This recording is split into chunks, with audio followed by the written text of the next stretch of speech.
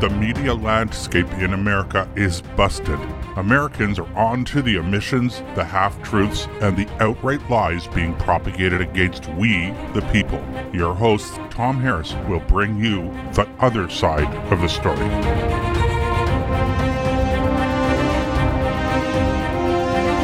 When reporting about climate change, the media rarely tells us about the opinion of scientists who take a truly long time frame perspective. I'm talking about thousands and even millions or billions of years. Yet it is only if we look at geologic history that we're able to understand if what we're seeing today is in any way unusual. My guest today, Dr. Ian Clark, Emeritus Professor in the Department of Earths and Environmental Sciences at the University of Ottawa, Canada, specializes in research into how environment has changed over millennia and even longer. We're going to discuss how we're able to determine environmental conditions long before people were actually recording temperature, carbon dioxide, sea level, ice conditions, and other environmental variables that we actively measure today. Dr. Clark has a Bachelor and Master's of Science degrees from Waterloo University, and a doctorate in science from what is now called Université Paris-Saclay. How do you pronounce that, Ian? Well, we call it Paris Sud. Saclay is the village. There's a few names for it, but the Université Paris Sud à Saclay. Okay, great. Ian's been teaching and researching in the fields of paleoclimatology, geochemistry, and hydrogeology for more than 40 years and has published over 200 peer-reviewed papers and several books on these topics. Dr. Clark's current research interests include studying the effects of permafrost thawing on groundwater quality and quantity in the Arctic, investigating the sources and fate of methane in natural and contaminated waters, and applying environmental isotopes to trace groundwater contamination in agricultural regions. So welcome to the show, Ian. Well, thank you very much, Tom. Glad to be here. Yeah, great. Now, at Ottawa U, you were the director of what's now called the Janvizer Stable Isotope Laboratory at Ottawa U for many years. What sort of work did you do at the lab? Well, the Stable Isotope Lab focuses on what we call environmental isotopes, and these are, to give a little bit of science background to it, elements with a slightly different weight, like oxygen has oxygen 18, which is a little bit heavier. We use them as tracers of the environment, water, environmental systems, water, nutrients, carbon as well. And the isotope lab has a specialty in analyzing those. It's not easy to do. We have very specialized equipment, but it's one of the best in the world and renowned for the analysis of these isotopes in environmental systems. Right. So a lot of people may not know what a stable isotope actually is. First of all, what is an isotope in general? Well, isotopes are simply elements that have an extra neutron or two, or sometimes less than a normal complement. And while adding a neutron or two doesn't change the element, it does change its mass. And if you add too many or take too many away, then that element can become unstable, and we get radioisotopes. But what we measure in the Hatch lab are stable isotopes, those which can have an extra neutron or two, like carbon can have carbon-13, which makes it a little bit heavier than carbon-12. Oxygen-18, which has two extra neutrons, a little bit heavier than oxygen-16. So these are routine measurements of isotopes found throughout nature. The hydrological system, carbon system, CO2, all have a very small number of these, or concentration of these stable isotopes. Yeah. So let's take oxygen, for example. Normally it has 8 protons, and that defines it as oxygen, right? Correct. Yeah. And so when you have 8 neutrons, you have normal oxygen O16. But when you have an extra 2 neutrons, you have O18. Is that right? That's exactly it. Yeah, and it's heavier. Now, that helps you determine temperature, right, over long time frames. What we find is in the hydrological cycle, which can be observed today, we can take water samples, ocean water, ice, water vapor even, and in that cycle, what we find is that the stable isotopes, the heavy isotopes, become more concentrated or less concentrated. And the driving parameter that controls where these isotopes get partitioned is temperature, the key climate variable. So we can use these isotopes to reconstruct climate, temperature of climate in materials that have been preserved, like ice core, Right. carbonate material like stalagmites and stalactites, which have carbonate. So there's oxygen in that, there's carbon in that, and we can come up with past climates with these measurements of stable isotope concentrations. I understand it works sort of like this, and maybe you can tell from a layman's perspective, from my perspective, because when it comes to geoscience, I'm certainly a layman, but I understand it works sort of like this. Ordinarily, during periods between glacial periods or massive long ice house periods, the H2O16 preferentially evaporates because it's lighter than H2O18. However, it falls on the ground and it drains back into the ocean. So the concentration of H2O to H2O18 to 16 would stay about the same. But during glacial periods, it falls on the land and freezes and stays there. And so you have an increasing concentration of O18 to O16 in the water. Am I right so far? Absolutely. That's a point that I labor on to try and teach my undergraduate students. So you've got Yeah.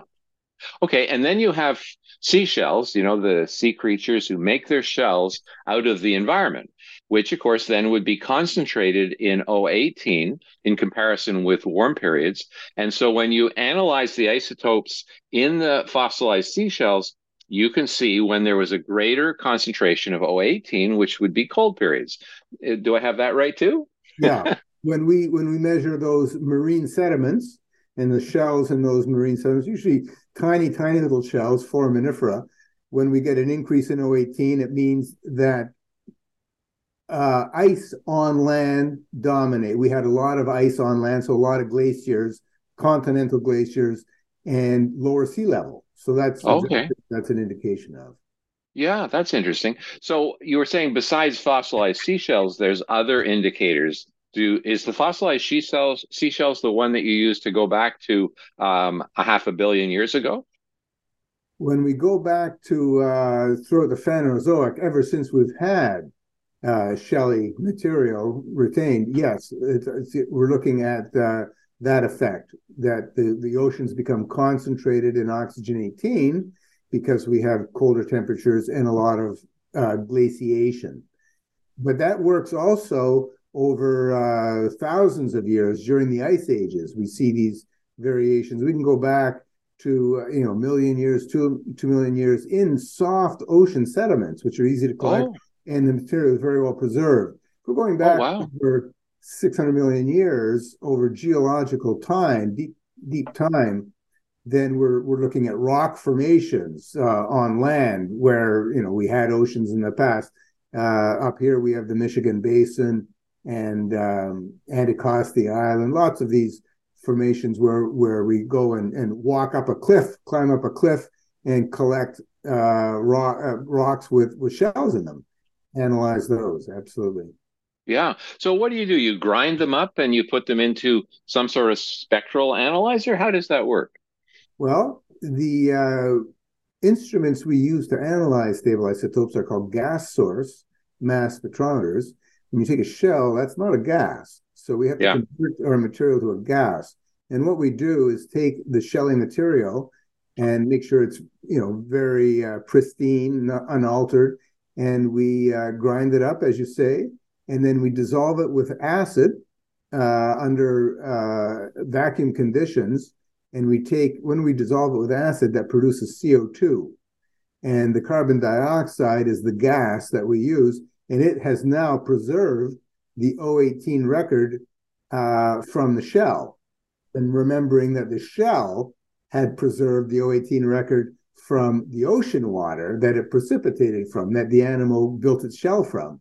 So we're now measuring CO2, which has a record of the oxygen 18 in that ocean way back in geological time. Wow, that's so cool. And you can go back as far as there were, hard-shelled sea creatures, which I understand was what, almost 600 million years? Yes, we can go Yeah, back to about 600, almost 600 million years for that. that's incredible. When you want to go back even further, can you? Can you determine temperatures before that in any way? Much more with much more difficulty. We can look at banded iron formations and things like that, but these records are much more difficult to establish. Not very well. Rock itself can have a record, like clay minerals and things like that, can have a record of past meteorological conditions, but the resolution, precision is not anything like what we get when we analyze sediments. You go back prior to massive sediments like that in the Precambrian, it's usually metamorphosed rock and altered. But we have many sections of rock, sedimentary rock, which have and preserve these shells very well. And over the past, what we call the Phanerozoic. So the Phanerozoic is really the broad period of time when we have zoology, zoic for zoo, so animal life. Yeah, exactly. Well, that sort of ties into a paper that I read in 2003, which was called Celestial Driver of Phanerozoic Climate, written by Professor Nir Shaviv of the Hebrew University of Jerusalem and your colleague, Jan Weiser, who is, of course, a professor, very leading professor at Ottawa U. Now, if I understand rightly, the Phanerozoic is the geologic era that covers the time period from 600 million years ago to today. Is that right? Correct. Yeah. Okay. Now, this paper, again, I'm going to put a link to it as well as the major graph that I sent to you. And of course, very well. That paper radically changed my perspective of climate change, especially when I looked at this graph, because it shows how galactic cosmic rays, which I understand are really particles, they're high energy particles from nearby supernovas, they seem to correlate with temperature over vast periods of time, tens of millions of years. What do you think about this paper and why is it so important? I'm so glad you brought this up, Tom, because I was so impressed by this paper, and this is pure scientific serendipity. I knew Jan when he had published his 2001 paper on Phanerozoic temperatures, and he had done with exactly what we've been talking about, the use of isotopes in shells over this period.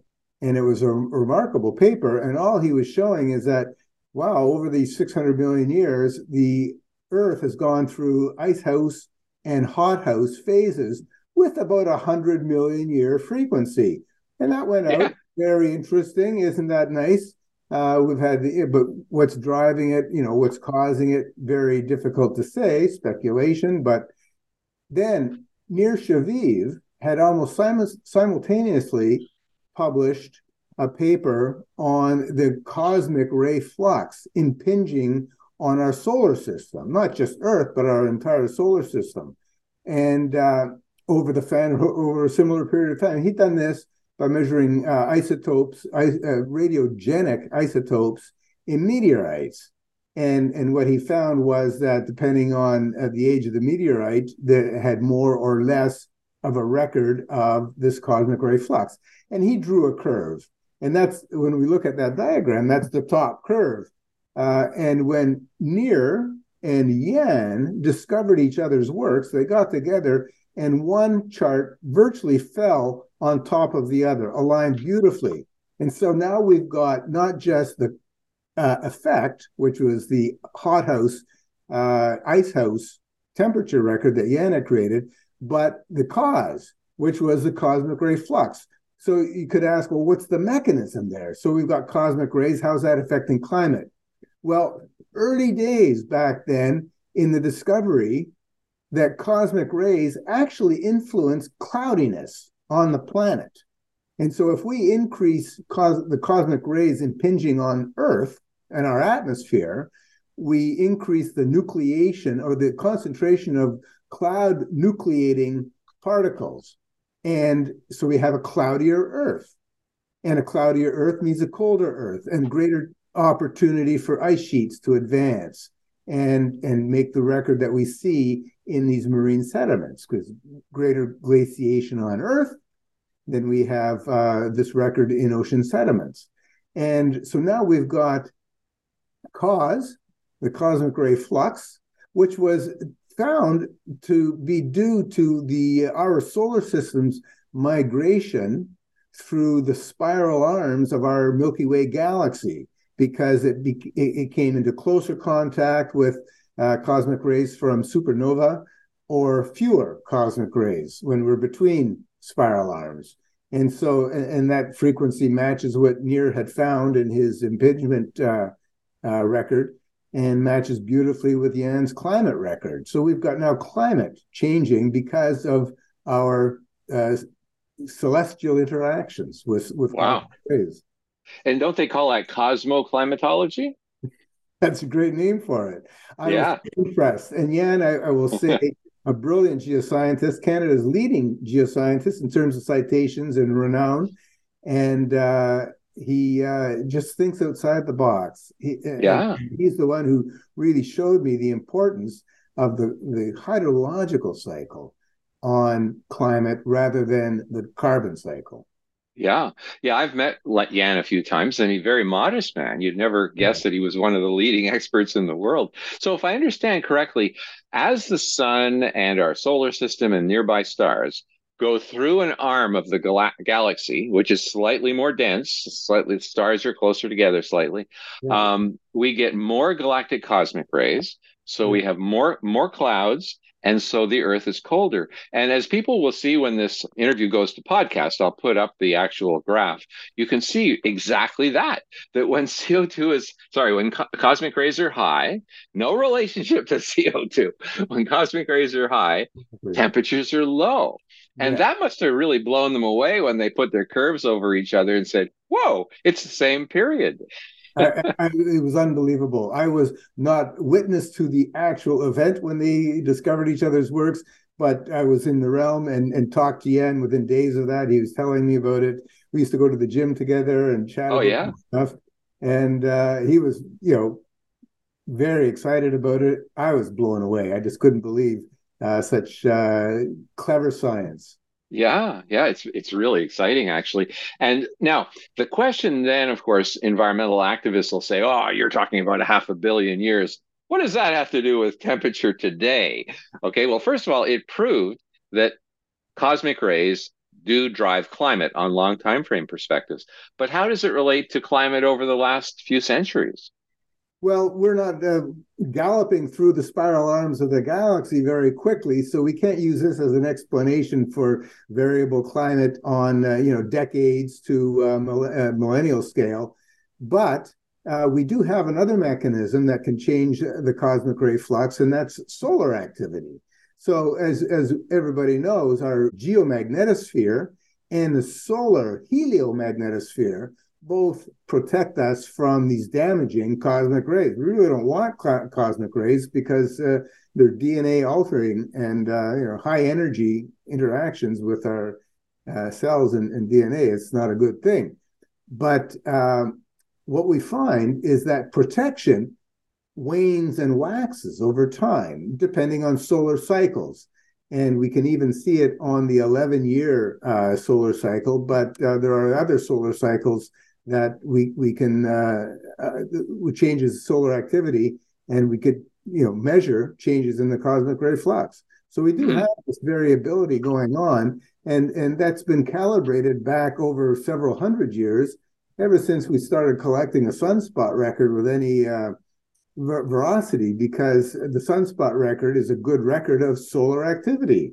And we find that the sunspot record correlates very nicely with climate events and with other cosmic ray-driven processes. Yeah. So if I understand rightly, Jan's work was important along with Nir Shaviv because it showed that galactic cosmic rays influence climate. Okay, so we got that as a given. Then I believe it was Svensmark that came along and he said, yeah, and the sun varies the amount, its activity varies the amount of galactic cosmic rays coming into the Earth's atmosphere. So you're seeing a much shorter cycle of variation in cosmic rays, which would then lead to temperature change on Earth in a much shorter period. Is that right?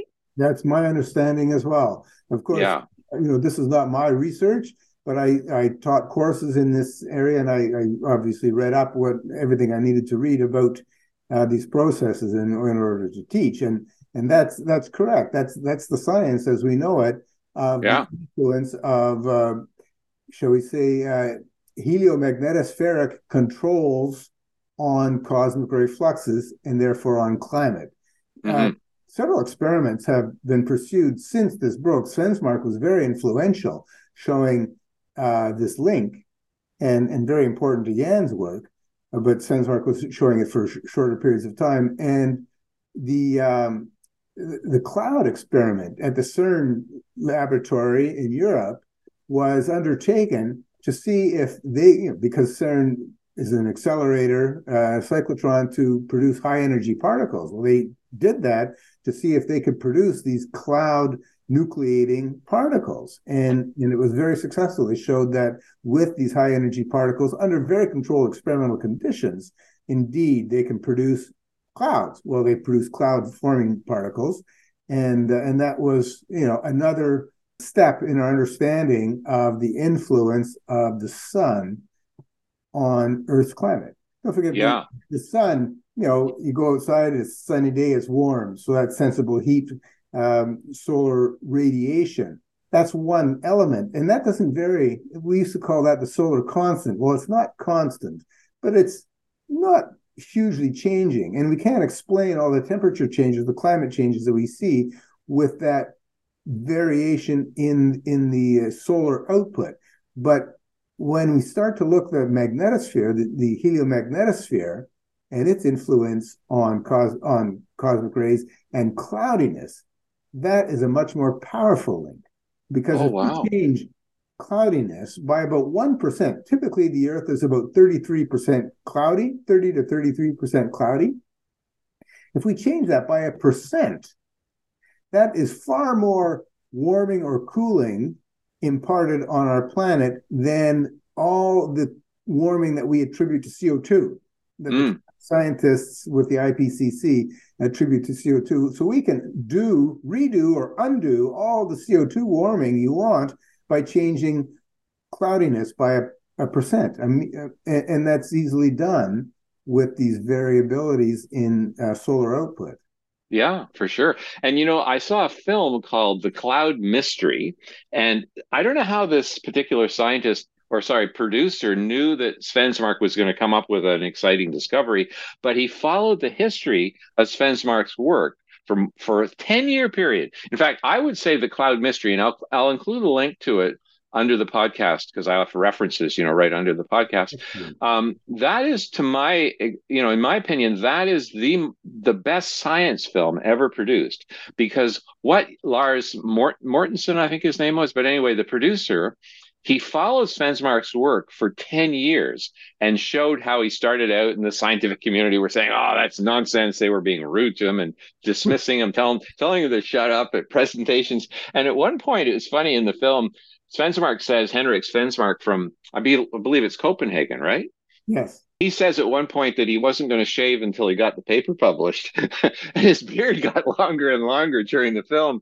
And finally, at the end, they're popping champagne and he's shaving and he's so happy. And so I think it's a wonderful film. It's wonderful for students, especially, to see how real science works and how sometimes you have to push against the status quo to even get your work published, So if I understand rightly, then the sun increases in output during a cycle. As you say, it's first of all the 11-year short cycle, which is like 0.1%, not very much, but the longer cycles where you have bigger amplitude.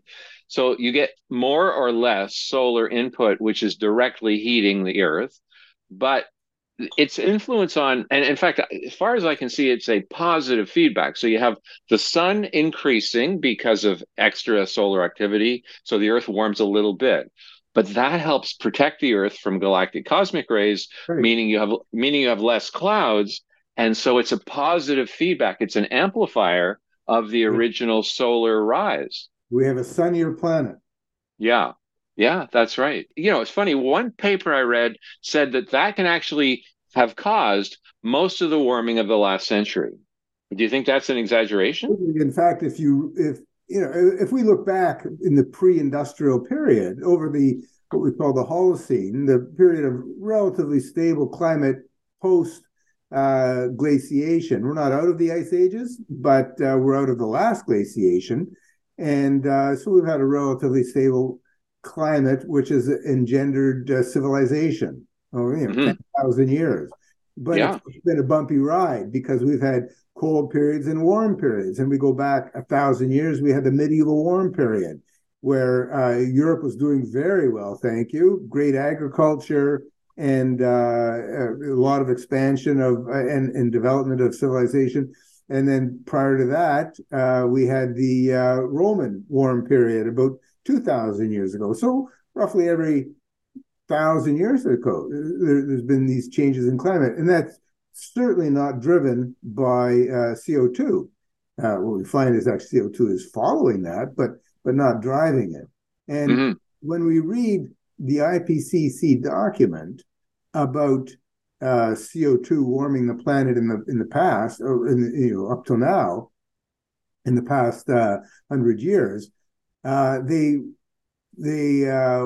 tell us in the science document that up until the 1970s, we had a lot of warming, but it was all natural. So solar-driven warming, because our CO2 contributions, the concentration was not sufficient to account for a CO2 warming effect. Even the IPCC recognizes that, yes, the sun has had great influence on the current warming cycle. And, according to their models, it's only the past few decades where we've seen a CO2 impact. But that's also not all of the warming of the last several decades. It's part of it. So really, even the models and the modelers and the IPCC science reports hold the sun responsible for most, certainly more than half, of the warming we've seen since the Little Ice Ages. Oh, is that right? So more than half. Okay. So then you got less than a half left over, which has to be divided between ocean currents and other drivers and human activity. So human activity then starts to shrink down as a major driver of climate. Right. If we look at what the modelers present and what the IPCC doctrine is, the last so shall we say 40 years, since the 80s, when warming began. We had a cooling period in the 50s, 60s, and 70s, and it turned around. And then we could say the 80s, 90s, we had a bump. And then we had a bump in the, after 2016, really. And so we had two major bumps in there, I guess, if we look at the satellite records. And in that period, since the 70s, the mid-70s or late 70s, the IPCC will say that at least over half, or most, or whatever words they're using now, is due to CO2. But that still leaves a margin of that, maybe half, as their view, due to solar. But prior to that, significant warming through the 1900s up till 1950, and then it flattened, all due to solar activity. Wow. Now, the official UN record says that there's been a 1.2 degree rise since 1880, and a big chunk of that must be solar driven. So what fraction would you think is perhaps human caused of that 1.2? Well, certainly less than 0.6, maybe, I'm going by what I read on both sides of the arguments, and I don't model this, but it's certainly less than 0.6, so less than half a degree. The Earth's average temperature is about 15 degrees or something like that, above zero. Changing it by a degree is, some substantial part of that, because it's a permanent, if we look at that as a permanent establishment of new established temperature. And so we get impacts on permafrost, and there's no doubt permafrost is melting because of that 1.2 degrees. It's amplified in the Arctic. This is an amplification up there that is real. because of internal feedbacks, albedo and all the rest of there. So although we can't feel it, that temperature difference, it will have an impact on the planet. And we know this because if we go back 125,000 years, when we were in the previous interglacial period, the temperature was, a few degrees warmer than today. That had significant impacts on sea level and permafrost distribution back then. It was much warmer. That last interglacial peaked at much warmer temperatures than we're experiencing on this interglacial, that's for sure. Yeah, for sure. Well, we have to go for a break now. My guest today is Professor Ian Clark. He's Emeritus Professor in the Department of Earth and Environmental Sciences at the University of Ottawa. And Ian, after the break, I'd like to talk to you about the possibility of global cooling due to a grand solar minimum. Can we talk about that? I'll do my best, sure. Okay, yeah, sure. So we'll be right back after the break. Millions of Americans are needlessly suffering from the long-haul effects of the toxic spike protein. Dr. Peter McCullough and his team at the Wellness Company designed their spike support formula to counteract harmful spike protein from COVID-19 and vaccines so you can feel your best. Go to OutLoudCare.com today and use code OUTLOUD for 25% off your first order. Cofix RX Nasal Solution has completed the circle and is now offering throat spray with povidone iodine. That completes the protocol doctors like Peter McCullough recommend. If staying healthy is important, you'll want to make sure to add throat spray to your next order of Cofix RX. For a limited time and exclusive for America Out Loud listeners only, you can save 25% off your entire order. Let's double down against colds, flus, strep, RSV, HRV, COVID, and more. Click the banner or go to America Out Loud shop to get 25% off your entire order. Use coupon code OUTLOUD25. That's coupon code OUTLOUD25. This is Jody O'Malley with Nurses Out Loud. Did you know our body is made up of trillions of cells, and inside each cell, redox signaling molecules are produced? These molecules hold a sacred place in chemistry because as we age, the vital communication of our immune system becomes less efficient. For the first time ever, ASEA brings you the power of these molecules in a convenient and potent form to provide your body with the essential support it needs to thrive. Ever since I toured their facility, I take 2 ounces in the morning and evening, and my vitality and energy has been restored at a time I needed it the most. Go to AmericaOutloud.shop and get your exclusive 15% discount by using the code OUTLOUD. The buildup of spike proteins is dangerous to your health. Global Healing's Foreign Protein Cleanse detoxes your body, removing the spike proteins, allowing your body to repair from within. Formulated by Dr. Edward Group and by Dr. Brian Ardis, Foreign Protein Cleanse targets and detoxes spike proteins in the body. Go to AmericaOutloud.shop and get 15% off using the code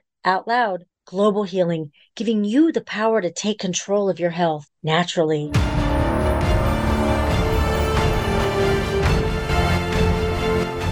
Many voices, one freedom, united in the First Amendment.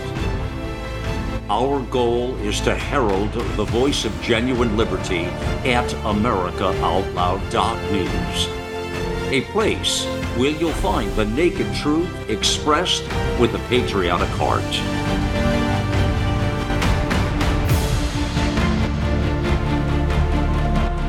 Now is our time, my fellow Americans. America Out Loud Talk Radio. Liberty and justice for all.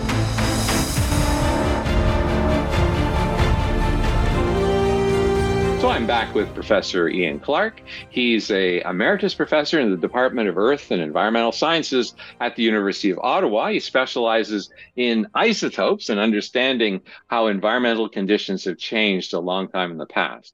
Now, one thing we were talking about, Ian, is the business of the Phanerozoic period, the period from 600 million years ago to the present, and how galactic cosmic rays have had a major impact. And before I get on to the future, I just wanted to read you a quote from Wikipedia. And you tell me, what do you think about this? It says, across the Phanerozoic, the dominant driver of long-term climate change was the concentration of carbon dioxide in the atmosphere. What do you think about that? Well, that's a patent misunderstanding, a total deformation of science. It just, that's not true. It's patently not true. All the records we have, we're showing huge concentrations of CO2 in the past, 10, 20 times what we have today, and during ice periods. Now, we do see some, you could say, oh, now CO2 is coherent with the temperature record, but we know that as temperature plummets, CO2 plummets as well, because the oceans are far more soluble, or CO2 is far more soluble in the cold oceans, so we sequester a lot of CO2 in the oceans, but also we get burial of plant mass, and the actual terrestrial surface area that's exchanging carbon with the atmosphere is greatly diminished because of glaciation. So we've got long-term records at various scales of CO2 and temperature being very coherent. But when we examine it closely, we always see that temperature changes and then CO2 changes. And so temperature is clearly driving CO2 concentrations. And that's well in the geological record at all scales. In fact, we see it in the contemporary record in a decadal scale. So to say that CO2 over that period of time, CO2 is driving climate is ludicrous. But we do have very good records over the past 100 years, and several papers have shown that when we look at the incremental increase in CO2, which indisputably, I would say, is due to the burning of fossil fuels. We see that from a number of perspectives. CO2 has been going up over the last 150 years, and that's largely due to burning of fossil fuels, as I say. But there's a huge interannual variability. It goes up about, concentrations go up and then go down, go up and go down seasonally or annually. Yeah. This is due to the Earth breathing. And when we start to look at the amplitude of those year-to-year changes in CO2 concentration, it's all on an upward curve, but it's like a saw's edge on an upward sloping saw. And those the teeth of that upward increase vary in width and height, mainly height, the amplitude. And what we see is that it's temperature driving that amplitude. And so we'll get more CO2 when we've had a warmer Earth in the previous, close to about 11 months. It's about 11-month lag. And so we see warmer temperatures 1 year, and then the next year we're going to have a slightly greater increase in CO2. And then it goes back down because in Northern Hemisphere winter, everything shuts down. In Northern Hemisphere summer, when sequestration is maximized, and then in the winter, and so we get a drawdown in the summer because trees are photosynthesizing in the Northern Hemisphere, huge land masses in the Northern Hemisphere, mainly the boreal forest, and that draws down CO2. And then come the winter, we have respiration going on and ocean exchange, and CO2 levels go back up. And so variability between peak to peak, we see driven by temperature, just like we see over the ice ages. And so that's interesting. Even in the short term, then, if 1 year is particularly warm, the oceans will give out more CO2, and the next year will have a higher peak to that little saw-shaped curve. Yes. Yeah. Well, that's cool. What's driving a lot of that annual or interannual variability is terrestrial carbon exchanges, which are also driven by temperature. Temperature, as you point out, drives ocean solubility of CO2, and so we get the oceans emitting more when it's warmer. Terrestrial landscapes emit and sequester carbon according to temperature. So if we have a warmer growing season, we see more CO2 being emitted from soils. Right. Okay. Now, looking to the future, some of this discussion sounds interesting for the past, especially long-term past. But looking to the future, one of the things that concerns me is the possibility of global cooling because the sun is entering into a grand solar minimum around 2060. I've been following the work of Habibilo Abdusamatov from the Pulkovo Observatory near St. Petersburg in Russia. And he shows that we're headed to a period around 2060 when all those different cycles of the sun, the 11-year cycle and the longer ones up to 250 years, that they all hit rock bottom around the same time. And he's forecasting that we will slide into a colder period at that point, similar to when the Thames River in London froze a meter thick during the Little Ice Age. Do you think that's a possibility that we could be going into global cooling? Absolutely. And what we know is that solar activity is a great driver of climate, and our understanding of the variability of solar activity is pretty good now. And as you point out in that reference, when we can predict, because we can predict with many of these solar cycles, we see things declining in terms of solar activity, and the IPCC themselves acknowledge that we've had a lot of warming over the past 150 years because of solar activity increasing. So if it's going to decrease, then everybody has to recognize that this is going to be potentially catastrophic for an Earth with the population that we have now.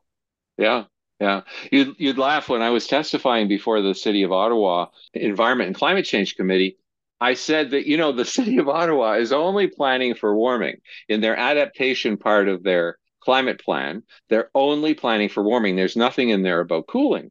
And yet, surely cooling for a northern latitude city is a lot more, a high latitude city is a lot more dangerous. Right. At least we'll be able to skate on the canal more regularly, I suppose. Well, I said to them, for Ottawa to only plan for warming is like going on a camping trip into an area that's known to be infested with black flies and black bears, and only planning for the black flies. Because while heating can be, a nuisance, generally speaking, healthy people don't die when it gets a bit hot, but everyone can die when it's minus 40 if you have no heat. And so by, only planning for the black or the mosquitoes or the black flies, not the black bears, black bears can kill you, and do you think that's a reasonable analogy? It's a great analogy. I love it. I'll start using it, Tom. Thank you. Yeah. It's very real. And history tells us that when the climate deteriorates, and it's interesting that we use that word in paleoclimatology. We talk about a deteriorating climate. Doesn't mean just that it's getting bad. It means specifically it's getting cold. And so the association with cold and deterioration tells us, what that means to us. And so a colder climate is a bad climate. We don't want that. Agriculture flourishes. The more rain, the more warmth, the longer the summers, the longer the growing season. These are all very positive. Now, we can mitigate to a certain extent with our technologies and better grains and agricultural additive, fertilizers and things. But any way you cut it, a warmer climate is better for humanity. Yeah. And yet the City of Ottawa, they say, oh, the average temperature for Ottawa is rising. And I said to the council, I said, yeah, that's not because the maximum temperature in the daytime is rising. It's because it's getting a little less cool at night. So the average is rising. So, all this fixation on warming, surely much more people die from cooling than warming, surely. All the statistics that I've seen absolutely support that. It's 10 to 1. Yeah, yeah. So can you tell us, has their research stood the test of time, in your opinion? What Yan and Nir Shaviv put together is as true today as it was 20 years ago.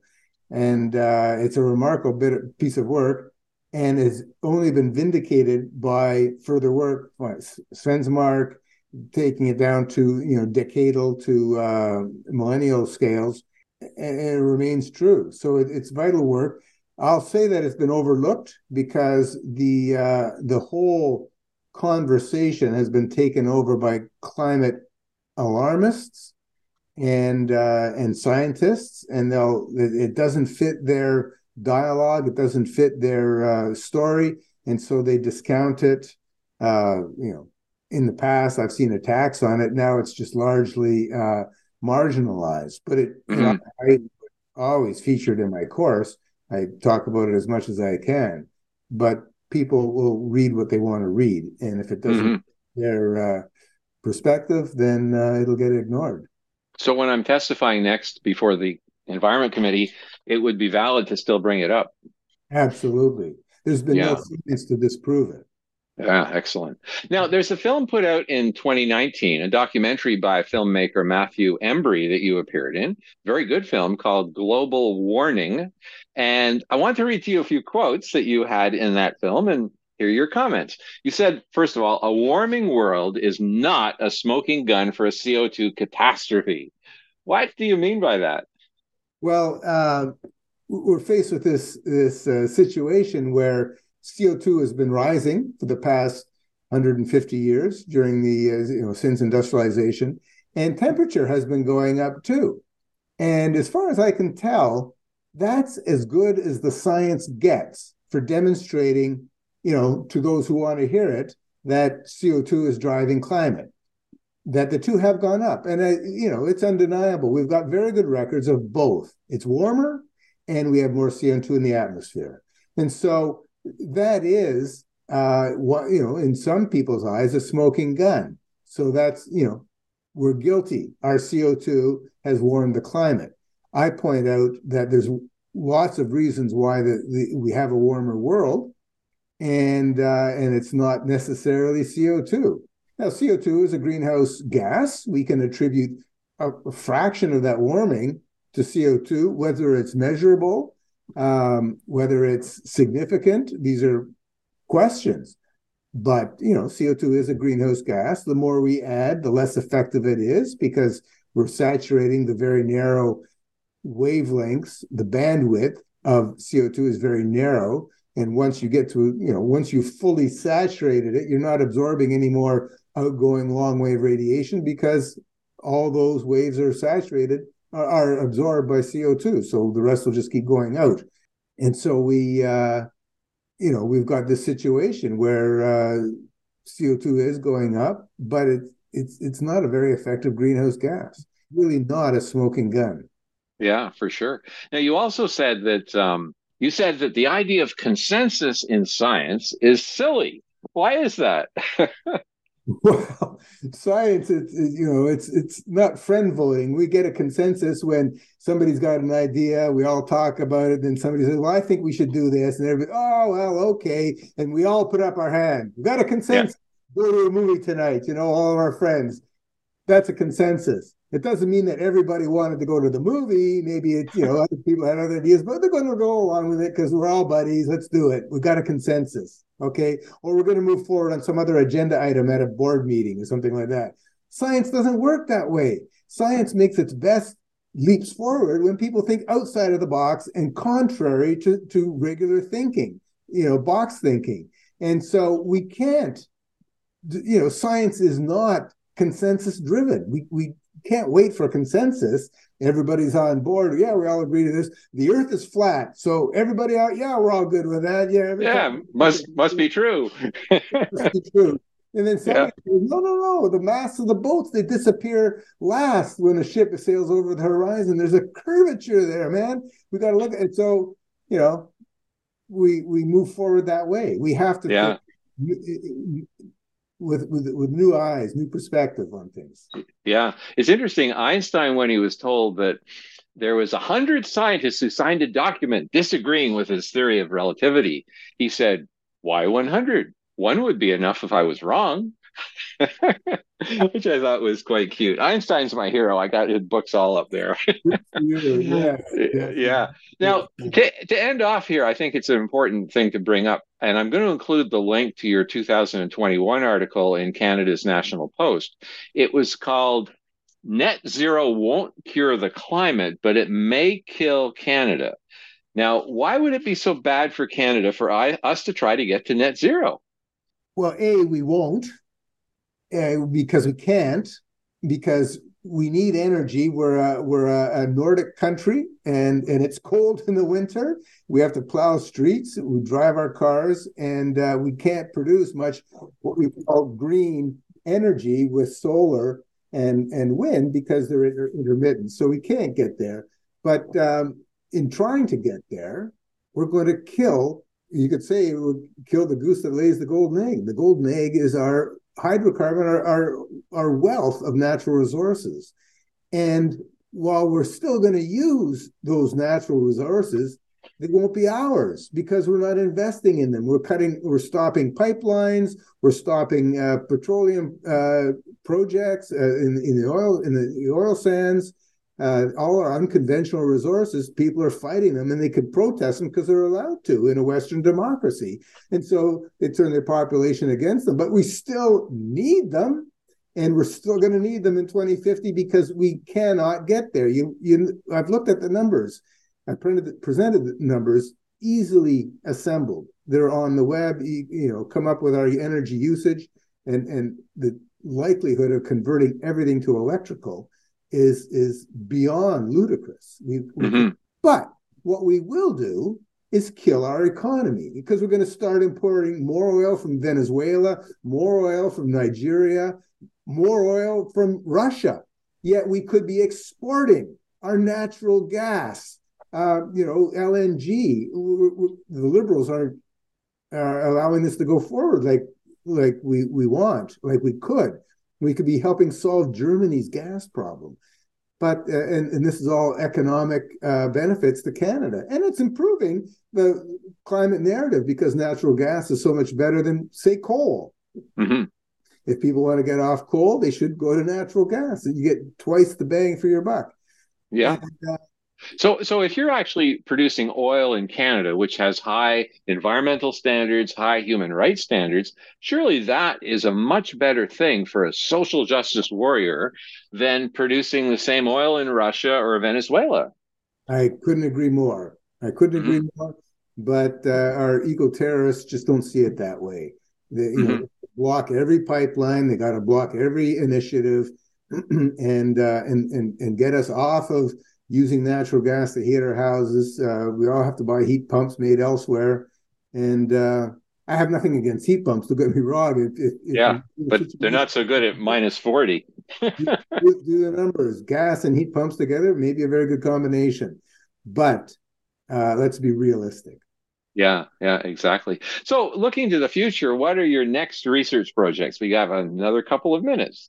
Well, I'm big on nuclear, which if you read that article, I point out that the only way we can get big electricity over the next decades is really with nuclear because our other technologies, hydro and everything, are tapped out. And a lot of research I'm doing now is to help find ways to best manage nuclear waste. And we have all sorts of great solutions, because there's good science behind it. Well-funded science, not just my science, but many colleagues, other people who have been looking at solutions to nuclear waste. So we feel that this just has to be translated now into the public forum so that people understand there's nothing to fear. We can bury nuclear waste. It's no big issue. Let's move on. It's a very exceptionally safe form of energy. Mm-hmm. Yeah, it's interesting. I'd love to have you back to talk specifically about that. Would you come back for another interview about nuclear waste? Because I think that's a very important topic. I'm full in on nuclear, so I'd love to come back. I'd be most honored. Yeah, that would be fun. Because I understand that if you put radioactive waste deep in the Canadian Shield, and the shield hasn't moved for tens of millions of years, that's a very safe way to dispose of it. Would I be right? Well, that's correct. We have to remember, and what opponents will point out is that the Canadian Shield is a very brittle rock, and it cracks, and so there's faults and joints and fractures, and groundwater moves through it. I was, visiting my son. He's got a well that goes down into the Canadian Shield. Delicious water. I've dated it. It's a few decades old. So water actually moves through that rock. So our challenge is to find zones within those rock masses. If we opt for a site in the Canadian Shield or in any kind of a crystalline shield terrain like that, which is relatively unfractured and has old water that's been there a long period of time.